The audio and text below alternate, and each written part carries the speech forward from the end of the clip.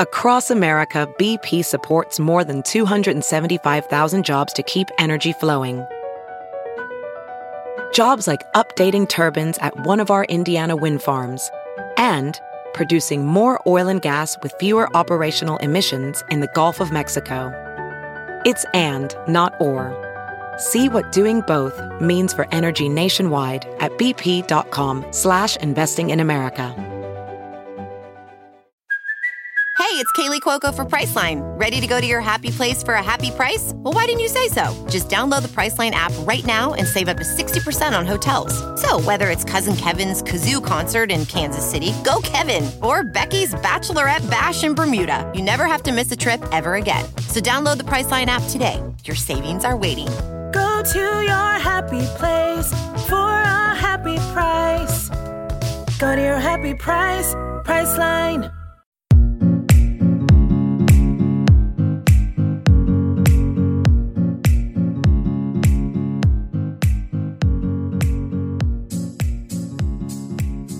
Hey guys, and welcome back to the Dream Bigger podcast. So, I know a lot of you listening are creatives who either have a blog or want to start one. I get a lot of questions from you about the world of content creation, whether it be how to start a blog or questions about signing with management. So today, I brought in an expert to do a really deep dive into the world of content creators. And I say content creators because I hate the word influencer.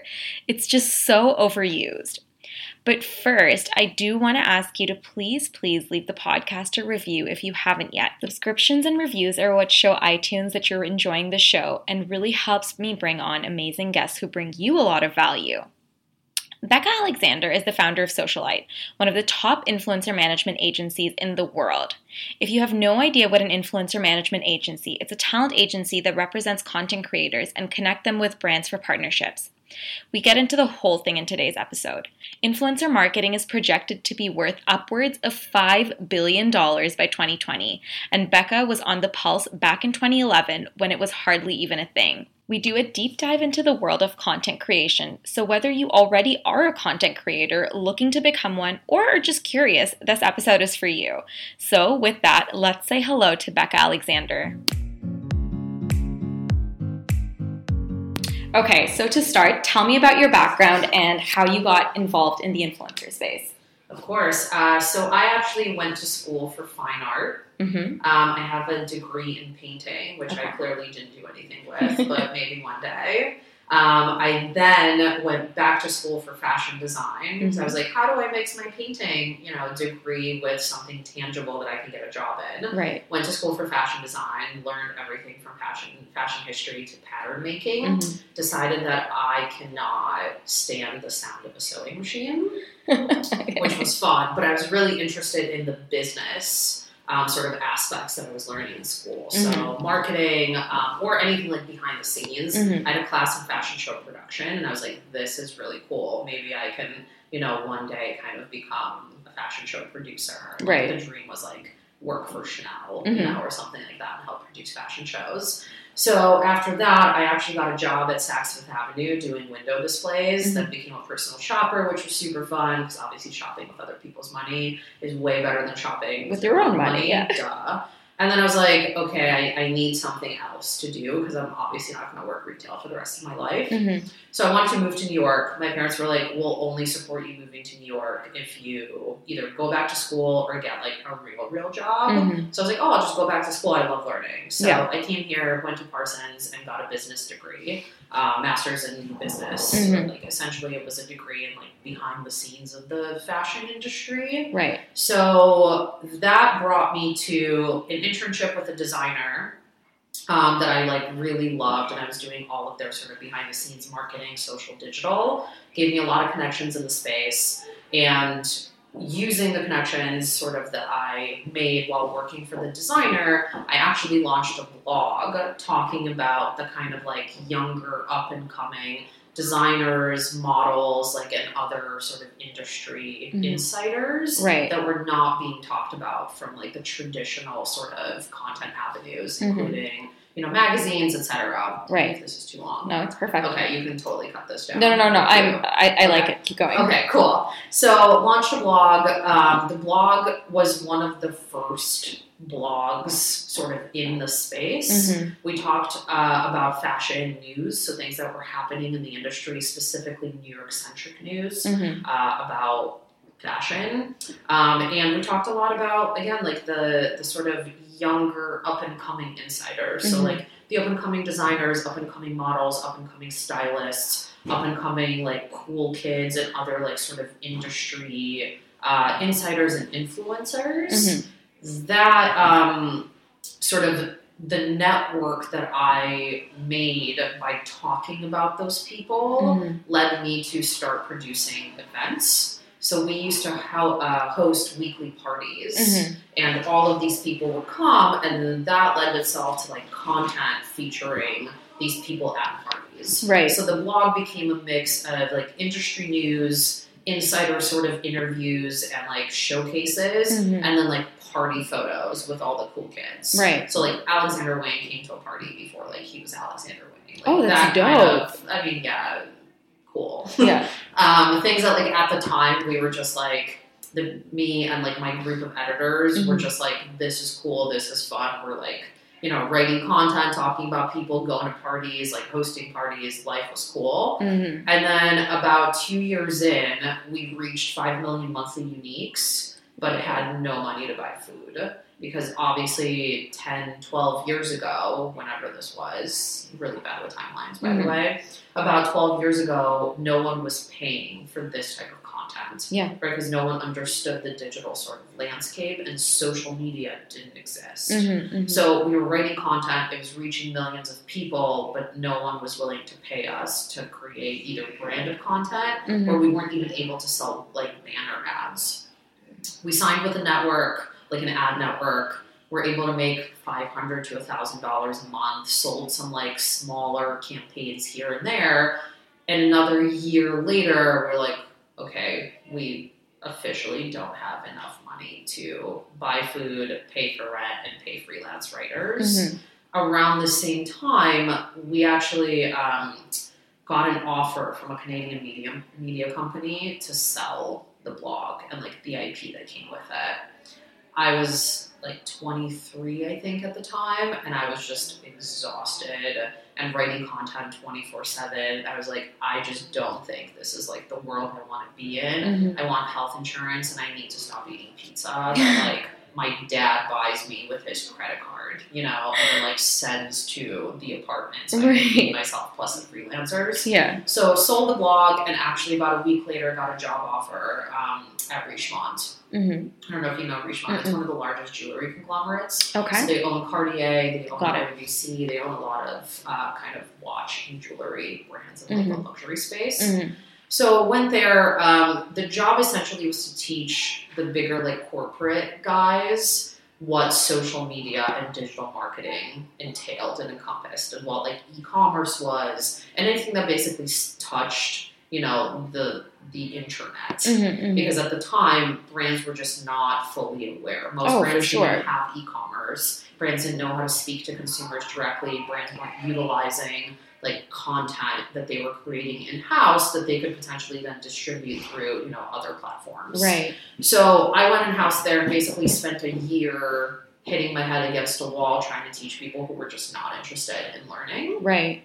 At the same time, a couple of my friends who, you know, used to come to our parties, who were kind of also in the industry but had full-time jobs, had launched blogs of their own but focused on personal style. So they were using blogging as a way to basically tell their own stories as like a journal or, you know, a diary. And they started featuring content of themselves. So what they were wearing, kind of what they were doing, like the very early stages of what the influencer landscape looks like today. But they were doing it on either Blogger or WordPress or, you know, platforms that aren't as popular, obviously, anymore. And I don't know if you remember a platform called lookbook.mu. Yeah, I do. So it was one of the first, right, where people started gaining a following. Yes. It was like one of the first social platforms where you could post daily outfit photos and get feedback from like an audience. Right. So a lot of my friends were able to transition that sort of lookbook.mu following into a blog following. And within the year that I was at my full-time job, they started gaining some like recognition in the space from brands. So Coach was one of the first brands that sort of recognized, remember, like the influencers? Right, yeah. And they did that campaign where they, you know, co-designed bags. So this was like that same sort of timeline. Mm-hmm. So my friends that were in the space had essentially come to me asking for advice on how to create packages that they could sell on their blogs. Right. So what does a package of like a blog post with some banner ads look like? How do they build a media kit? How do they put together their stats and what stats are important? And again, this is before social media, so this was all like Google Analytics. Right. So I was like, oh, I can help my friends kind of build out some of these packages and like media kits and things like that. Mm-hmm. And because most of my friends had a full-time job as well, they also didn't have time to negotiate their own deals. Mm-hmm. So long story short, I was like, I leave work at 5 o'clock every day because I work a corporate job where I punch in at 9 and punch out at 5. Right. I have a lot of free time on my hands. Yeah. Why don't I help build these decks, but also pitch them and negotiate the deals that are coming to you from the brands. Right. And that way you seem more professional because it seems like you have, you know, a manager. Yeah. So again, long story short, I took on a couple friends for quote management and started negotiating their deals. Mm-hmm. The first deal that I negotiated was $50 and I made 10% of that and I thought I was awesome. It was awesome at the time. At the it was time, like 10 years ago. 100%. That's exactly, awesome. like $50 was $50, Yeah. right? This was at a time when like it wasn't popularized, like unheard of. So not only was it not popularized, the value of money at the time was completely different than the value of money today. Mm-hmm. Because a lot of the people that I was negotiating these deals for, $50 or $100 was potentially a day's worth of work if they were making minimum wage at like a retail job, right? Where like at the time minimum wage in New York was what, like, I don't know, $8 to $10 an hour. So if you imagine like $100 is a day's worth of work for someone. Absolutely. So if this is something that they love to do on the side, getting paid $100 to create a piece of content for a brand was like the best thing that ever happened to them. 100%, yeah.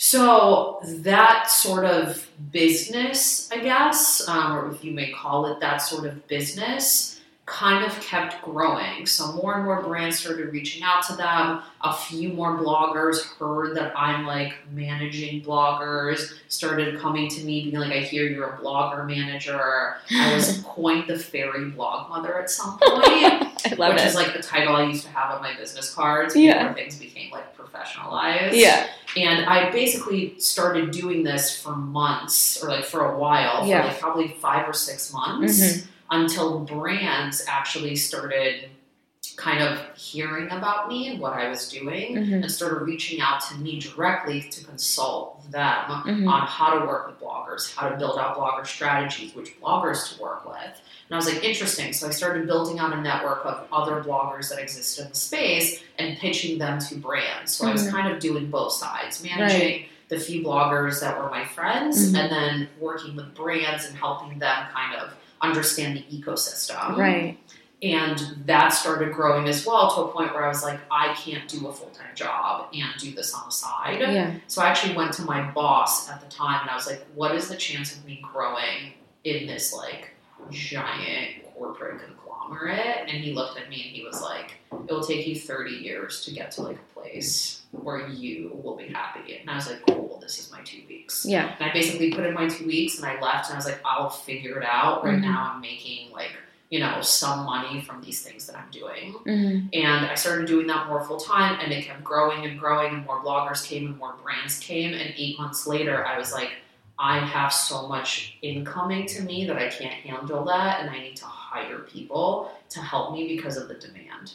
And again, this was probably like 8.5-ish years ago. Wow. Yeah. So I was like, I think I need to actually like launch a business. Yeah. So I filed paperwork for Socialyte and I hired 2 people and that was the early stages of what the agency is today. And today we still have essentially 2 different divisions.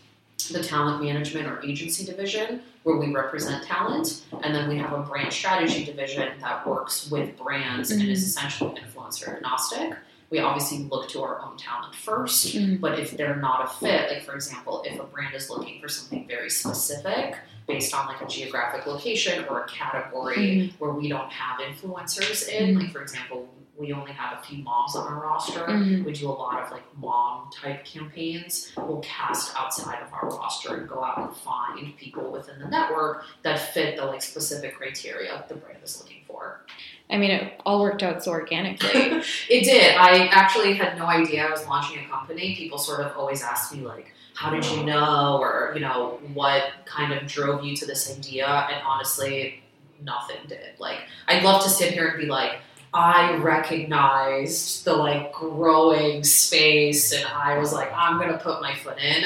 And honestly, I almost like have my friends to thank for it. Yeah. Many of which who are still with the agency that just like needed help and were willing to. I mean, it was the best practice though for you, right? Yeah. Like starting and out. It was like super fun for me on the side when I was trying to figure out, do I want to stay in corporate? Do I want to like do this thing that I have the knowledge in? Because being sort of my own blogger at the time, and I always knew that like I didn't want to be like a personal style blogger. I never cared to be sort of in front of the camera. Right. I never liked taking photos of myself. That wasn't the type of content I was interested in. When I was sort of writing, it was more about like the industry and trying to get content out to consumers that no one was talking about. Because at the time, obviously, like Vogue was the only place where you could find really like, you know, interesting fashion content. So that's also what attracted me to the influencers, because the influencers were also taking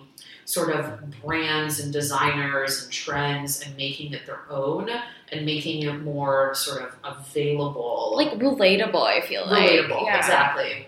Available and relatable to consumers. So that like sort of democratization of the industry that everyone consistently talks about, that's what I wanted to do as a blogger, but then I was able to essentially transition that and use the network of influencers or bloggers at the time that I was working with to do the exact same thing, but I almost saw it being done on a much like larger level or like much larger scale. So if you kind of compared the like 5 million readers that we had versus, you know, you take every blogger that we worked with at the time or every influencer we work with now, they reach millions upon millions upon millions of followers. So you can really create a trend, like or start a trend, create a trend, get something to go viral. And that to me is really interesting about this ecosystem. Yeah. It's a very, very interesting story.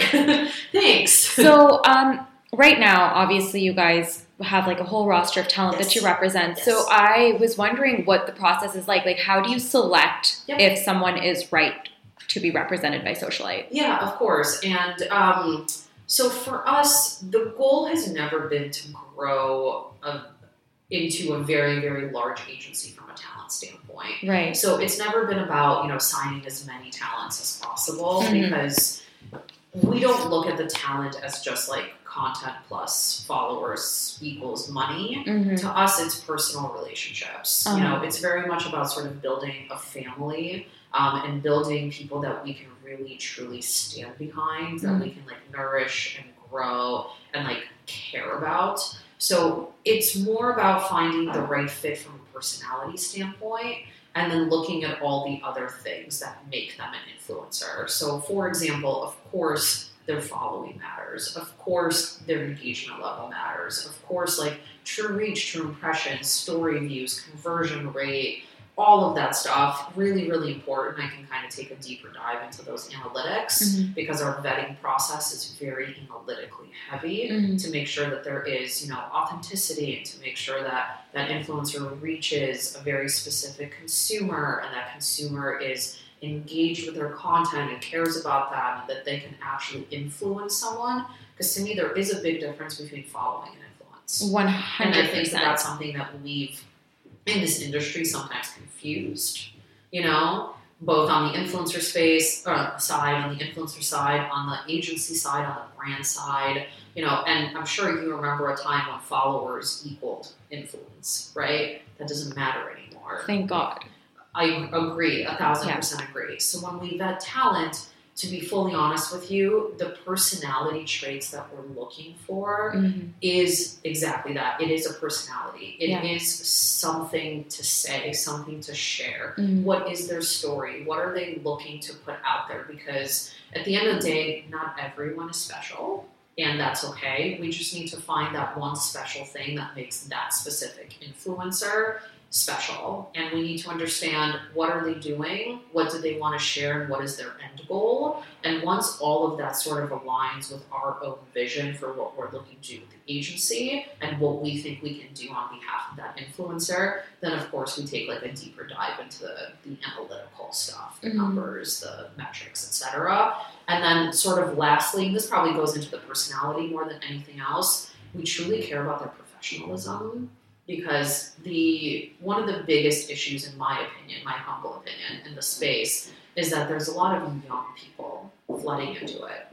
And that's okay. I'm okay with there being young people who want to be entrepreneurs, who see an opportunity and, they kind of run at the opportunity full speed ahead. Right. My issue is a lot of the young people that are in the space now who have grown to have some sort of influence were never professionally trained in terms of etiquette. So a lot of them don't fully know how to answer emails in a professional manner. They don't understand timelines or deadlines and how important those things are. They don't understand that their piece of sort of the pie, I should say, like their part of the campaign is usually part of something significantly larger. So if they fuck up, the entire campaign fucks up. Right. And that then falls back on us as an agency. So if we secure an influencer for a campaign and they're impossible to get a hold of because they don't find it a priority to respond to their emails in a timely manner, and they don't adhere to deadlines, that falls on us as an agency, which means that we potentially have ruined a relationship with a brand, especially if it's not an influencer that we represent, because typically before we sign an influencer, we'll vet a couple opportunities with them to gauge whether or not they can get shit done. And you'd be very surprised to know how many people can't get shit done.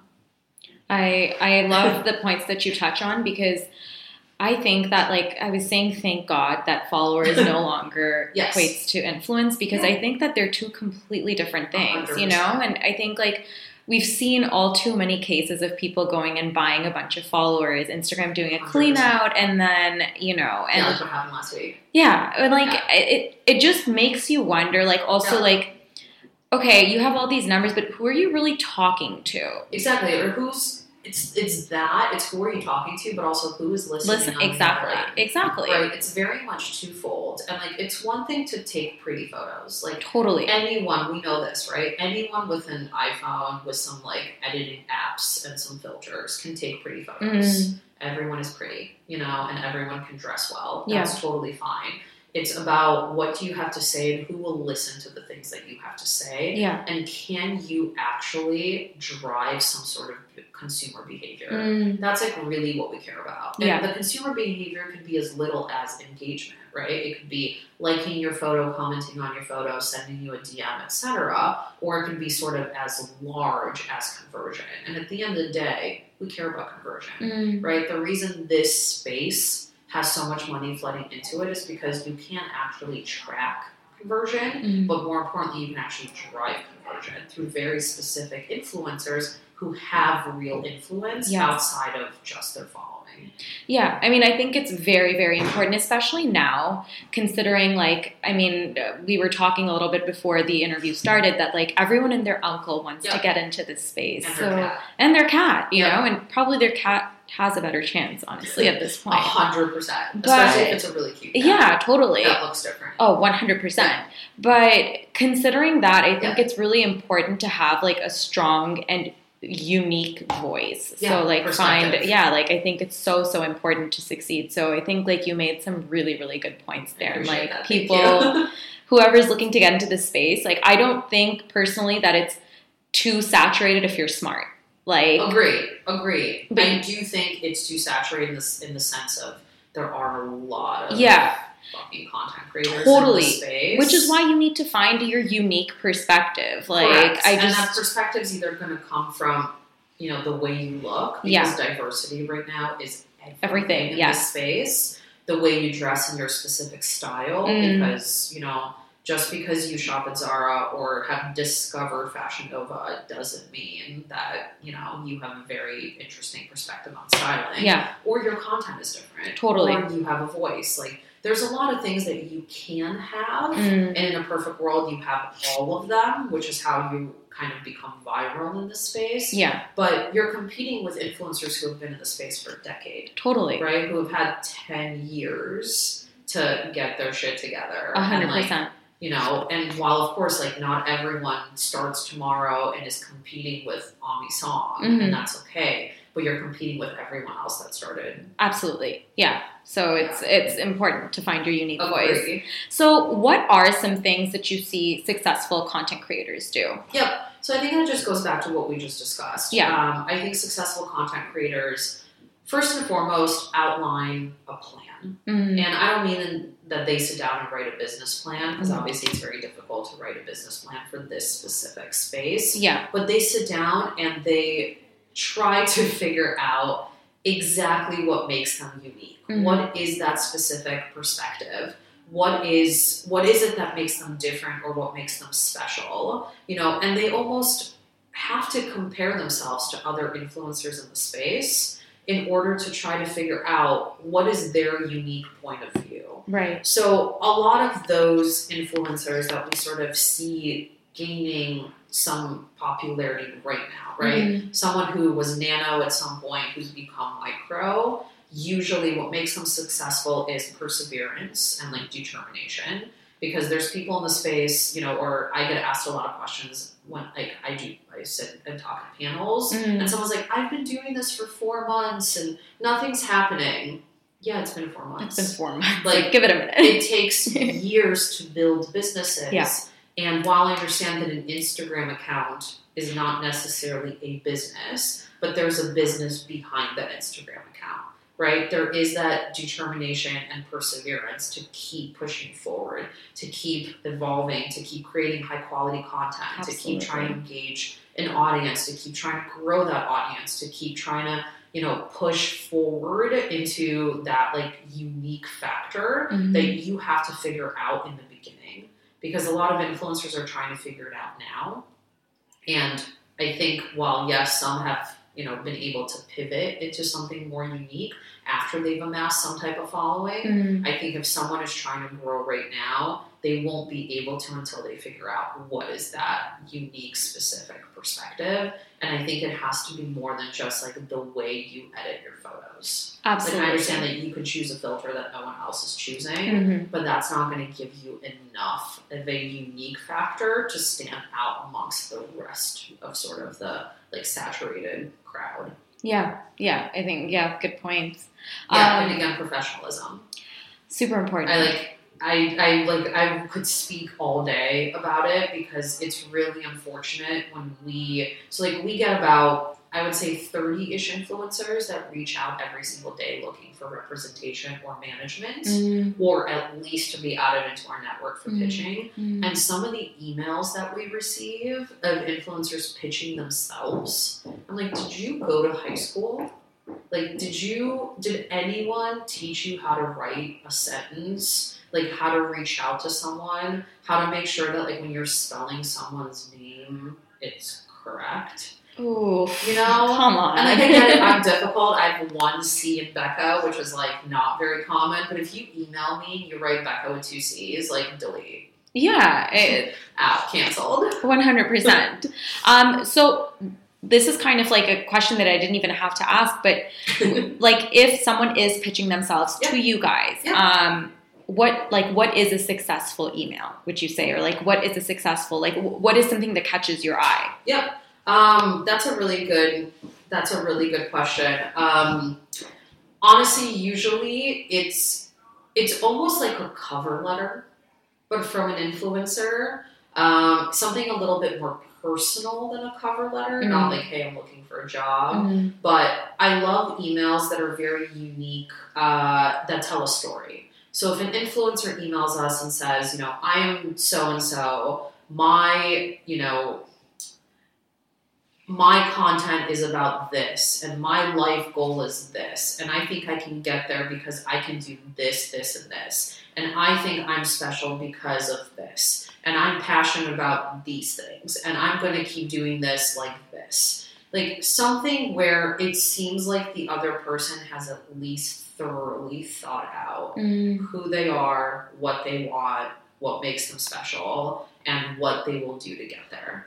You know, and then, of course, like, if they provide us some stats, like general stats on where they are. Like, for example, I've seen emails. We just signed a girl who, within a year, gained about 50,000 followers. Good for her. Yeah, and she actually sent us an email.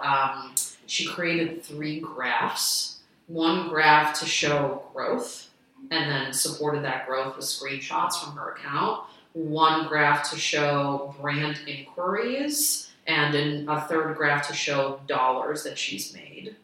And it was really impressive because super impressive. No one's done that before. Yeah. And of course, like, on top of that, she has the personality and the professionalism, and everything else matches, and she's determined, and et cetera, et cetera.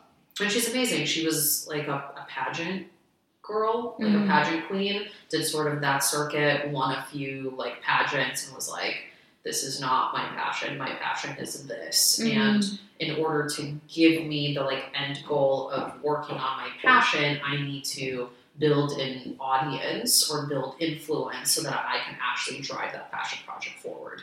Great, love you, sign, done. That's amazing. You know, that's what we look for. Is someone who has that story, who isn't just like, I want to be an influencer because I want to travel to cool places.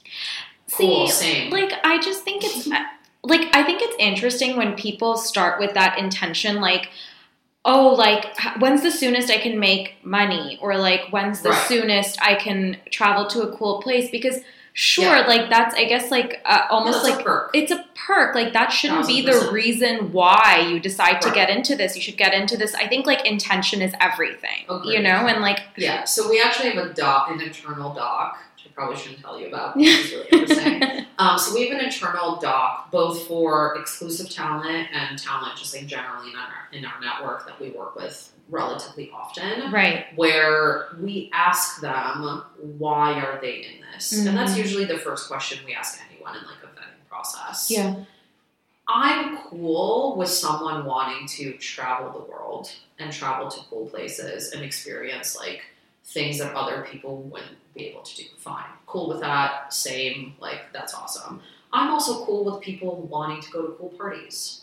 I'm also cool with people wanting to sit front row at Fashion Week. I'm also cool with people getting free product from brands. I'm cool with all of those things as long as none of those things are your number one goal. Yeah. Right? Of course, yeah. And I get that for everyone,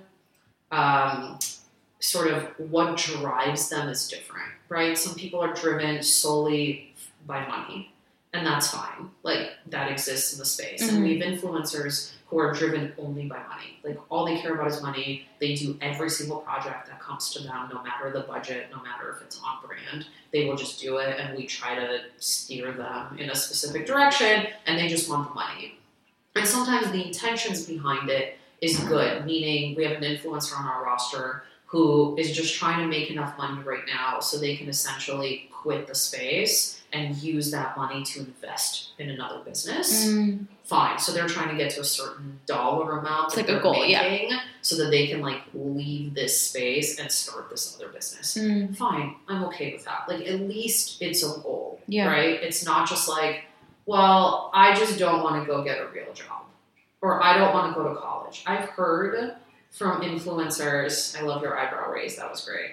Like, people will come to this office for like a vetting sort of situation. They're like 21 years old. They're beautiful. They have like 40,000 followers. We're like, we can easily get them to 100. We can make them successful, etc. And they'll sit across from us in the meeting, and we'll be like, why do you want to do this? And they'll be like, well, I just like didn't want to go to college.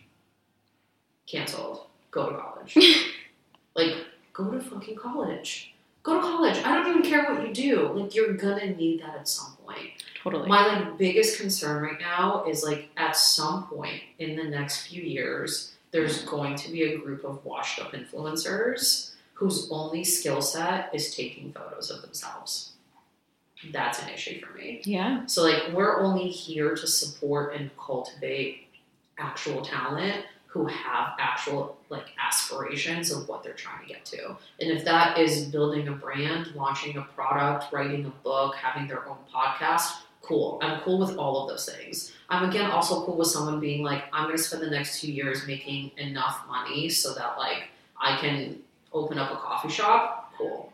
Something. It just can't be like, I don't want to go to college and I don't want to get a job. Yeah.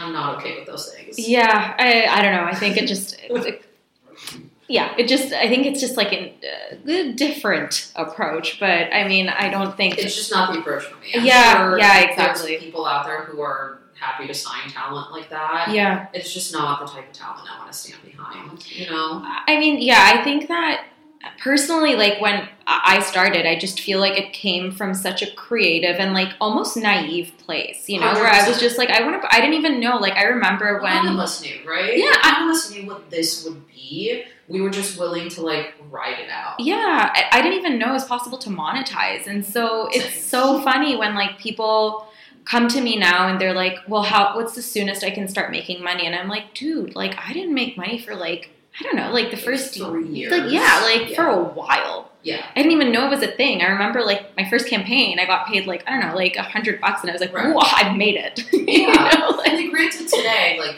the influencers now, yeah, right? And I don't even love calling them influencers. I hate that word. I hate the word. We need to come up with a different word. I go with content creator. I do too. I just hate that word so much. Yeah, and like we like kind of toggle between talent and content creator. Yeah. Sometimes talent feels strange because, like, in the traditional world, yes, exactly. Talent is like a totally different meaning. Content creator kind of makes sense, but it doesn't encompass the fact that they're a content creator who has influence. Yes. You know, so there's like something missing there. There needs to be a word, which is, something else. I wrote an article about why I hate the word influencer. I absolutely hate it. I don't like it either. I remember like 3 years ago, we had like an internal team meeting where we were like, we have to stop calling them bloggers. Yeah, because they don't blog anymore, exactly. Right? Not everyone's a blogger. Like, are you an influencer? And then with all the, like, kind of fraudulent shit that started happening, it was like, do we need a different word? Because you might not be an influencer, because your following might be fake, so you're not influencing anyone. We need a new word. Yeah, we need a new word. Also, Let's like, just like, Let's seriously. Pull some people.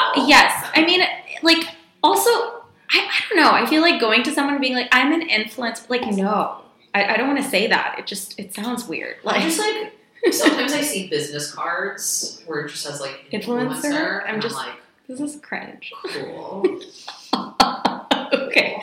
So while we are speaking about the fraudulent yes, let's talk fraudulent. All this kind of stuff, let's talk about loop giveaways. How do you feel about them? I don't feel great about them. Mm-hmm. Honestly, probably hate them. It's something that we look for when we vet talent, both for representation and for casting in a program. Mm-hmm. So what people don't realize, which I don't understand how people don't realize, is because technology platforms exist today that didn't exist, you know, when you and I were doing this like a decade ago, right? Brands, agencies, and these platforms have access to data. And that data shows when something fraudulent happened on the back end.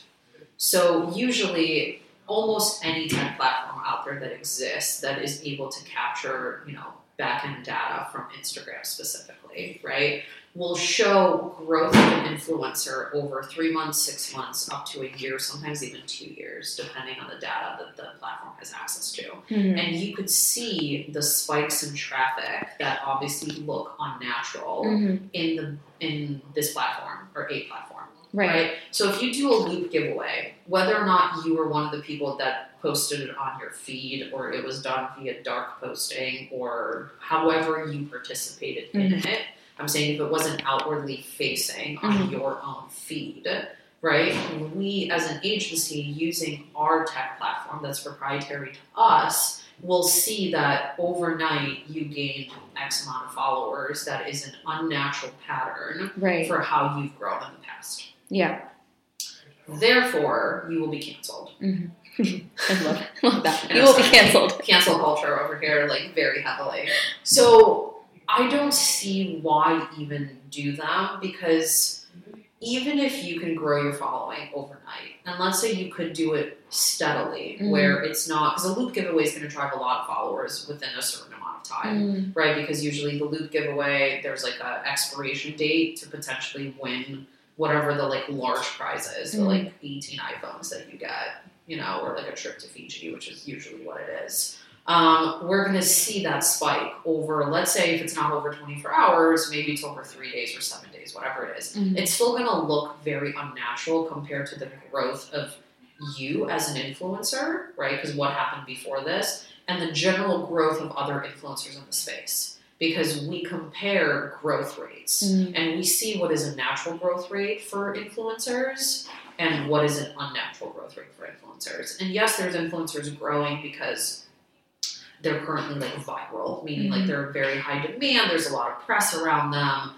you know, et cetera, et cetera. But most of the influencers in the ecosystem are growing at a very specific rate. So the loop giveaways seem very unnatural. Right. And then if you do that, like, what are you going to do with your engagement?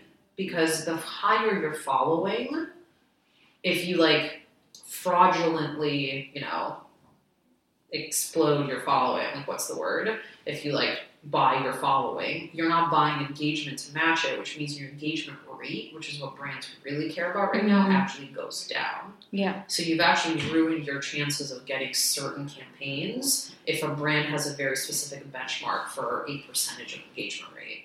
So then what you usually see with people who are doing loop giveaways is that they're also buying engagement. Oh, like, so they're buying likes, they're buying comments. And then, of course, you see their comments being like all emojis. And then a lot of times these same people that participate in loop giveaways are also part of what's called a comment pod. And the comment pod is usually the same group of people or a different group of people who all basically like handshake and promise / pinky swear to each other that they will comment on each other's posts in order to drive up that engagement, because they know that they have to match their fraudulent growth with engagement.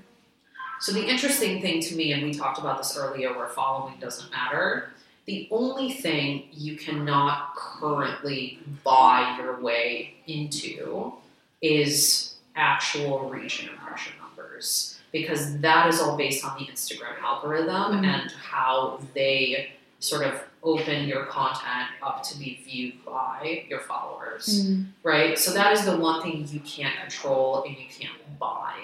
So to us, there is a benchmark sort of impression and reach metric for influencers within certain following ranges. Right. So we can also see if an influencer did something fraudulent with their following or with their engagement, if their reach and impression level doesn't match the like benchmark within the industry. Same with story views. You know, if you have very low or very high story views, it's very telling of what you potentially did on the like front-facing analytics. Right. Yeah, really, yeah, very, very interesting. Yeah, I think it's interesting that you speak about reach and impressions, because I do think that people need to focus on the kind of the engagement that they're getting. Exactly. Like, that is the most important. Yeah, like we're actually seeing a trend in this space where saves is becoming a metric for brands. And like on one side, and you'll totally understand this, back in the day where following is all that mattered, there was obviously like a plus side and a minus side to that world. Because as an agency, assuming that, you know, reach was the same as follower count, and without any analytics that were available at all, you could just like come up with whatever dollar amount you wanted to charge, right? So you were like, this person has this following and they're $5,000, right? Now, because everything is transparent, because there are analytics, whether or not a brand or an agency, whoever uses a platform to assess those analytics, or they require the influencer to send screenshots, everything is transparent, right? So there is a standardization happening in the industry, which I think is going to actually weed out all of the influencers that are participating in these like sort of fraudulent actions. Well, I also think it's important, right? Because I think that as people find ways to rig the system, the more, I guess, detailed it becomes, I suppose. Like these metrics are necessary now because obviously things aren't what they used to be beforehand. So like, I think it's great. And I think like, it helps brands figure out who the people are that they should be working with, as opposed to just someone who has like a bunch of followers, not necessarily like the right kind of person, like they're not reaching. Like, I think it's so important to have, the theory, like 1,000 true fans. If you can get the true fans, like that's what really matters. Exactly. Okay. So the word authenticity is thrown around a lot in the space. Yeah. Talk to me about what it means to you. So to us, authenticity is more about the actual individual influencer and their authentic voice, their authentic ability to tell a story, to be storytellers, right, and content creators, and the authenticity that shows through from their personality and the content they're creating, the story that they're telling to their audience. That's sort of the front end side, as we just talked about, fraudulent followers. Yeah, of course, the back end. The back end, like, authenticity piece is obvious. To us, it's more that, like, that perseverance that has to be authentic. Those reasons on why you're doing this have to be authentic. Right. You have to really love this specific space because you can get really easily lost in it. There is sort of there's something happening right now where influencers that have been in it for a long time are starting to burn out. I don't know if you've kind of seen it from friends that have been doing it for a while. I'm sure you've had conversations. We've had plenty of conversations with influencers that are like, I've been doing this for years. I'm tired. Like, I don't have anything else to say. I don't know what other new content to create. I've kind of done it all.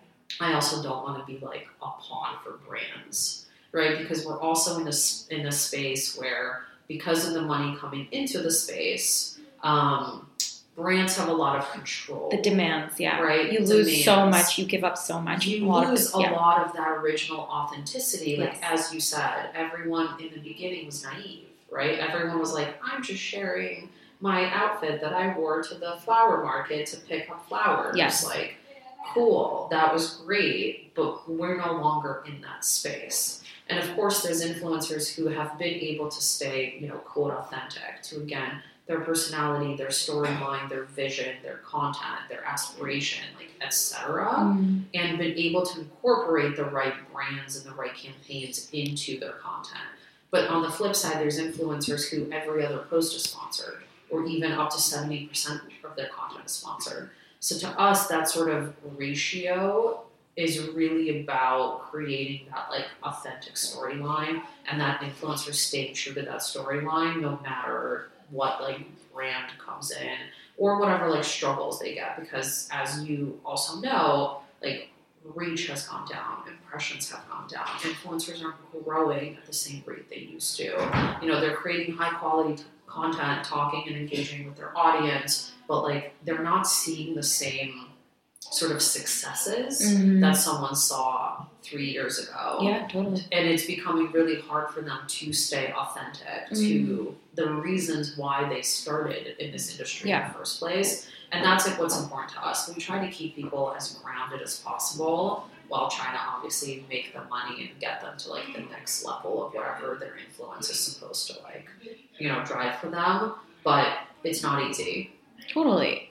What is the sweet spot between sponsored and non-sponsored posts? So to us, it's anywhere from, let's say, 25% up to 40%, I would say. I mean, a few of our influencers are in such high demand that they are at 50%, sponsored to non-sponsored. But depending on, like, the space that they're in. So, for example, for a lifestyle influencer, so someone who talks about everything about their life, right? What they wear, where they go, what they eat, what products they use, what's in their home, etc. The more you're able to tell the story of your entire life, the easier it is to actually build in branded content because it's more natural, right? Versus, like, you're a fashion influencer, and then tomorrow you're like, I now use Tampax tampons.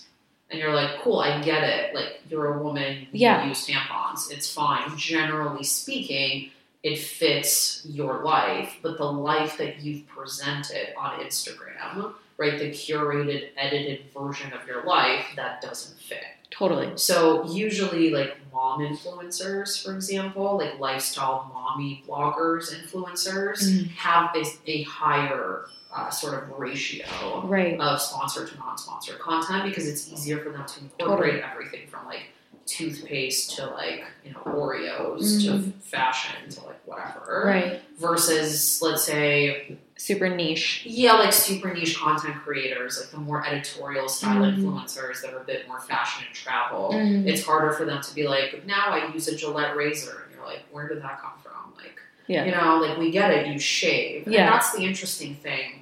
Almost like going back to authenticity, depending on how an influencer has built their sort of brand on Instagram, you know, through their content, if they've used it more as like a reality TV kind of like version or platform to tell their lives, they can be like, yeah, obviously I shave, we all shave, like, you know, and it makes sense. But if someone else has been like, I'm only this person, and I don't, like, I'm not a human almost, that makes it very difficult for them to potentially work with brands, which is why as an agency, we've actually pushed a lot of people into the lifestyle space. Like, if they have the personality, they're not shy, they're willing to talk about their lives and the things that they use, they've actually been more successful than some of the, like, more niche kind of, like, only fashion influencers who create that, like, high-quality editorial content. That makes sense? So, like, to us, and you can edit this out, but like, there's 4 different types of content creators, at least like in our world. There's like, or influencers, I would say, 4 different categories of influencers. You've heard me talk about this a lot. There's like celebrity level influencers, right? Like, you have a following because you are Beyonce, right? Put those people like on the side because they're not the people in our sort of space or ecosystem. Right. Then there's the like bikini model, 6-pack ab, model-y type people. And like, you know, I usually call them something very specific, but we won't do that here. Like, you know what I'm talking about? I know exactly. Always on a beach in a bikini, you know, guy, girl, like, you're attractive, whatever your situation is, you have probably millions of followers. Yes. The problem with those people is because they are only one thing, there's no lifestyle brand that makes sense for those people in terms of branded content. Got it. You know, like, I've seen a bikini model post like a hashtag ad campaign for a mattress. And you're like, cool, I get it, you sleep. But it doesn't make sense. Every single photo of you is on the beach. Yeah. Like, what, like, okay, what just happened? What just happened? Like, again, I get it, you sleep, but like, right? And the interesting thing with those people is most of their audience is typically the opposite sex. Yes. Yeah. I've seen that. So in terms of branded content or in terms of brands looking to reach specific audiences, they usually aren't a fit. And even if you're a bikini brand, right? Like, we work with some swimwear brands that are like, well, we just want to work with those types of influencers. But then they're reaching mostly men. So, they're reaching mostly men who might buy that bikini for their girlfriend if they have one. Yeah. But on the flip side, even if, let's say, that person is 30% women, but has 10 million followers, and then you're reaching 3 million people, cool, that's great, but the problem is share of voice. And that's another thing we try to teach brands. A share of voice is actually just as important as, like, the ratio of sponsored to non-sponsored content. Meaning, if you're a bikini brand and an influencer is posting only bikinis, how is your bikini standing out from every other bikini that she's posting, right? So, for example, beauty brands, like, historically, only want to work with beauty influencers, right? So, you know, a brand comes to us and we're launching a new, like, line of lipsticks, give us your top 10 beauty influencers. I'm like, here's the thing, happy to, all day, every day. But those beauty influencers post a different beauty brand every single day. So unless you're going to pay them for exclusivity, you're not getting share of voice within their feed. But here's the thing, if you work with a fitness influencer who posts mostly fitness type content, but every once in a while post a photo of them going to a kind of a non-fitness based event, and if they post about your lipstick, you're getting share of voice. Right? And that is really important to us. So then moving on, the other two sort of categories of influencer for us as an agency is the content creators. Yes. People who create content specifically for platforms. Right. Specifically for Instagram, as we're talking about. And those content creators are split into two. There's the basic bitches, which I say in the nicest way possible, meaning that they are the ones who are just posting their basic everyday life. Everything from, again, what they eat, what they wear, where they go, where they travel to, what products they use, reality TV style basic, right? And it doesn't have to be basic, meaning like they wear, XYZ basic brand, but basic in the sense of like, it's just their life on Instagram. Right. And the other side is the like highly curated, editorial high quality, everything is staged, planned, produced, etc. Right? Each of those influencers, those two, that's where the bulk of our business sits. And you fit in one or the other. And maybe sometimes you bridge the gap. But based on the brand that you're working with and the goals of the brand, so the KPIs of a specific campaign, one of those influencers will be a better fit.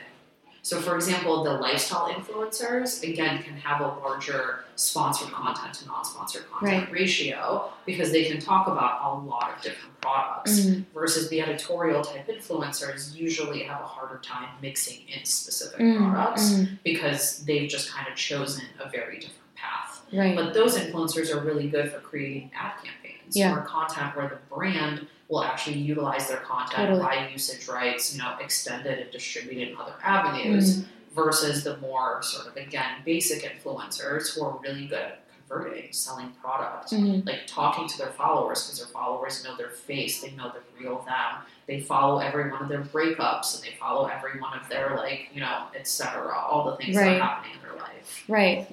Moving away though from now brands. Really, really good information. Moving away from brand partnerships, what about influencers launching products? What are some patterns you see amongst influencers who have successfully launched a product as opposed to not? What are some words of caution? Spill the details. Yeah, of course. So when it comes to product, there's obviously a lot of different products an influencer can launch. Yeah. And there's a lot of different avenues as well on how you can essentially launch a product. For example, you can invest and build your own brand, meaning that you can try to find a manufacturer who will manufacture your product. You can invest in creating the product yourself, and then you're responsible for distributing it versus doing a licensing deal, for example, where, you partner with a brand. Correct. You partner with a brand. They sort of license your name. You're licensing their name. It's more of a partnership. There's a rev share, etc. But usually the brand is putting up the costs of, sort of investing in building this out, whatever that looks like.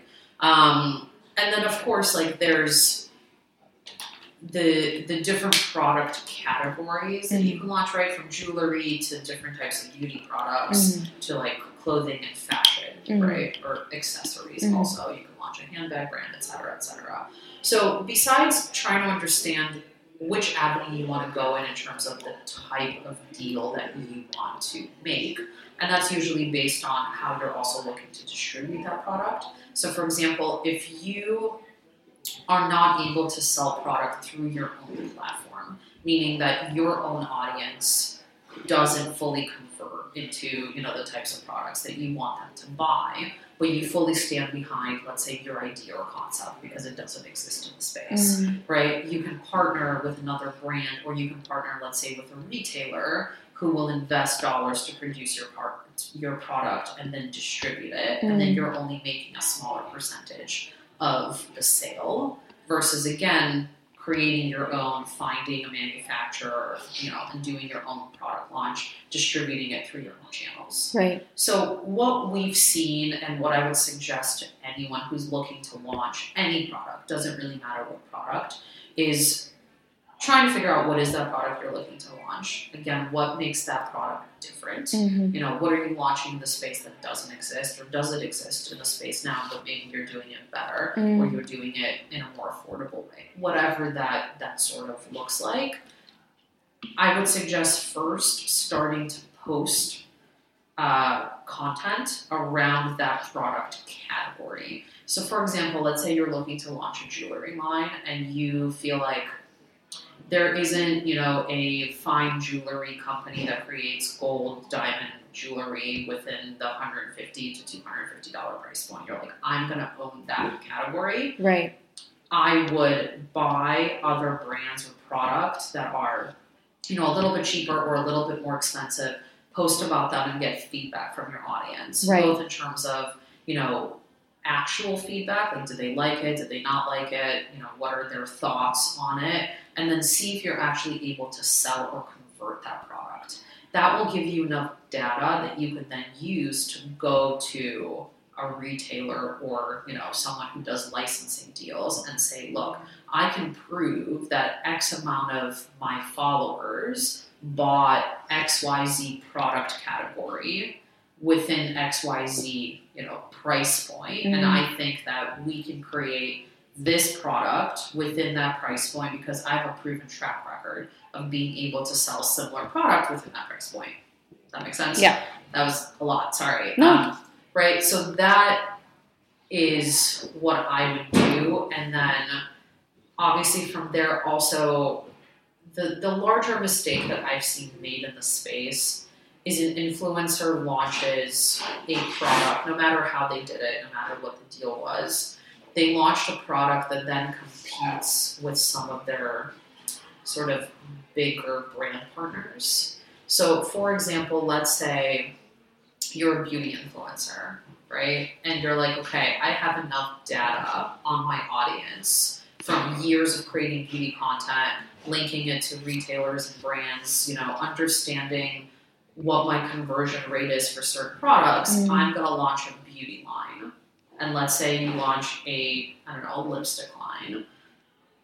It is possible that brands who have worked with you in the past, who have paid for content, will no longer work with you because you now have your own lipstick line brand. And I think a lot of influencers don't fully grasp that idea. They want so desperately to have their own brand or their own name on a product that they don't understand that could actually cost them a lot more than what their product line could make them today. Which is why I think launching a product at the right time is way more important than anything else. Really, really, really good tip because I think that everyone needs to be, that's not even something I thought of, but I think that you do, you need to be smart when you launch, you know what I mean? What you decide to launch. Where, there's been product launched from certain influencers where brands won't work with those influencers anymore because they're like, well, they're promoting their own line. Yeah. And we don't want to compete with their own line. That's obviously getting significantly more share of voice, right? So it's just understanding who your biggest clients are from a brand perspective and understanding your audience and what they actually buy and trying to figure out what is that sort of product that doesn't alienate your current brand clients, that is something your consumers will buy, and then try to decide, do you want to own 100% of the brand because you can actually distribute that product through your own channels and influence people to purchase it, or do you need a licensing type deal with another brand or another retailer? Yeah. Okay, well, I could keep talking to you forever, but we're out of time. So before we wrap, tell everyone where they can find you. You want to social, all the So Socialyte, the company, is on Instagram, obviously at Socialyte Co. I'm on Instagram, but I don't think I've posted in 4 months potentially. I think I posted a New Year photo. It's been a while. At Beca Alexander. Okay, cool. Awesome. Thank you so much, Becca. Thank you.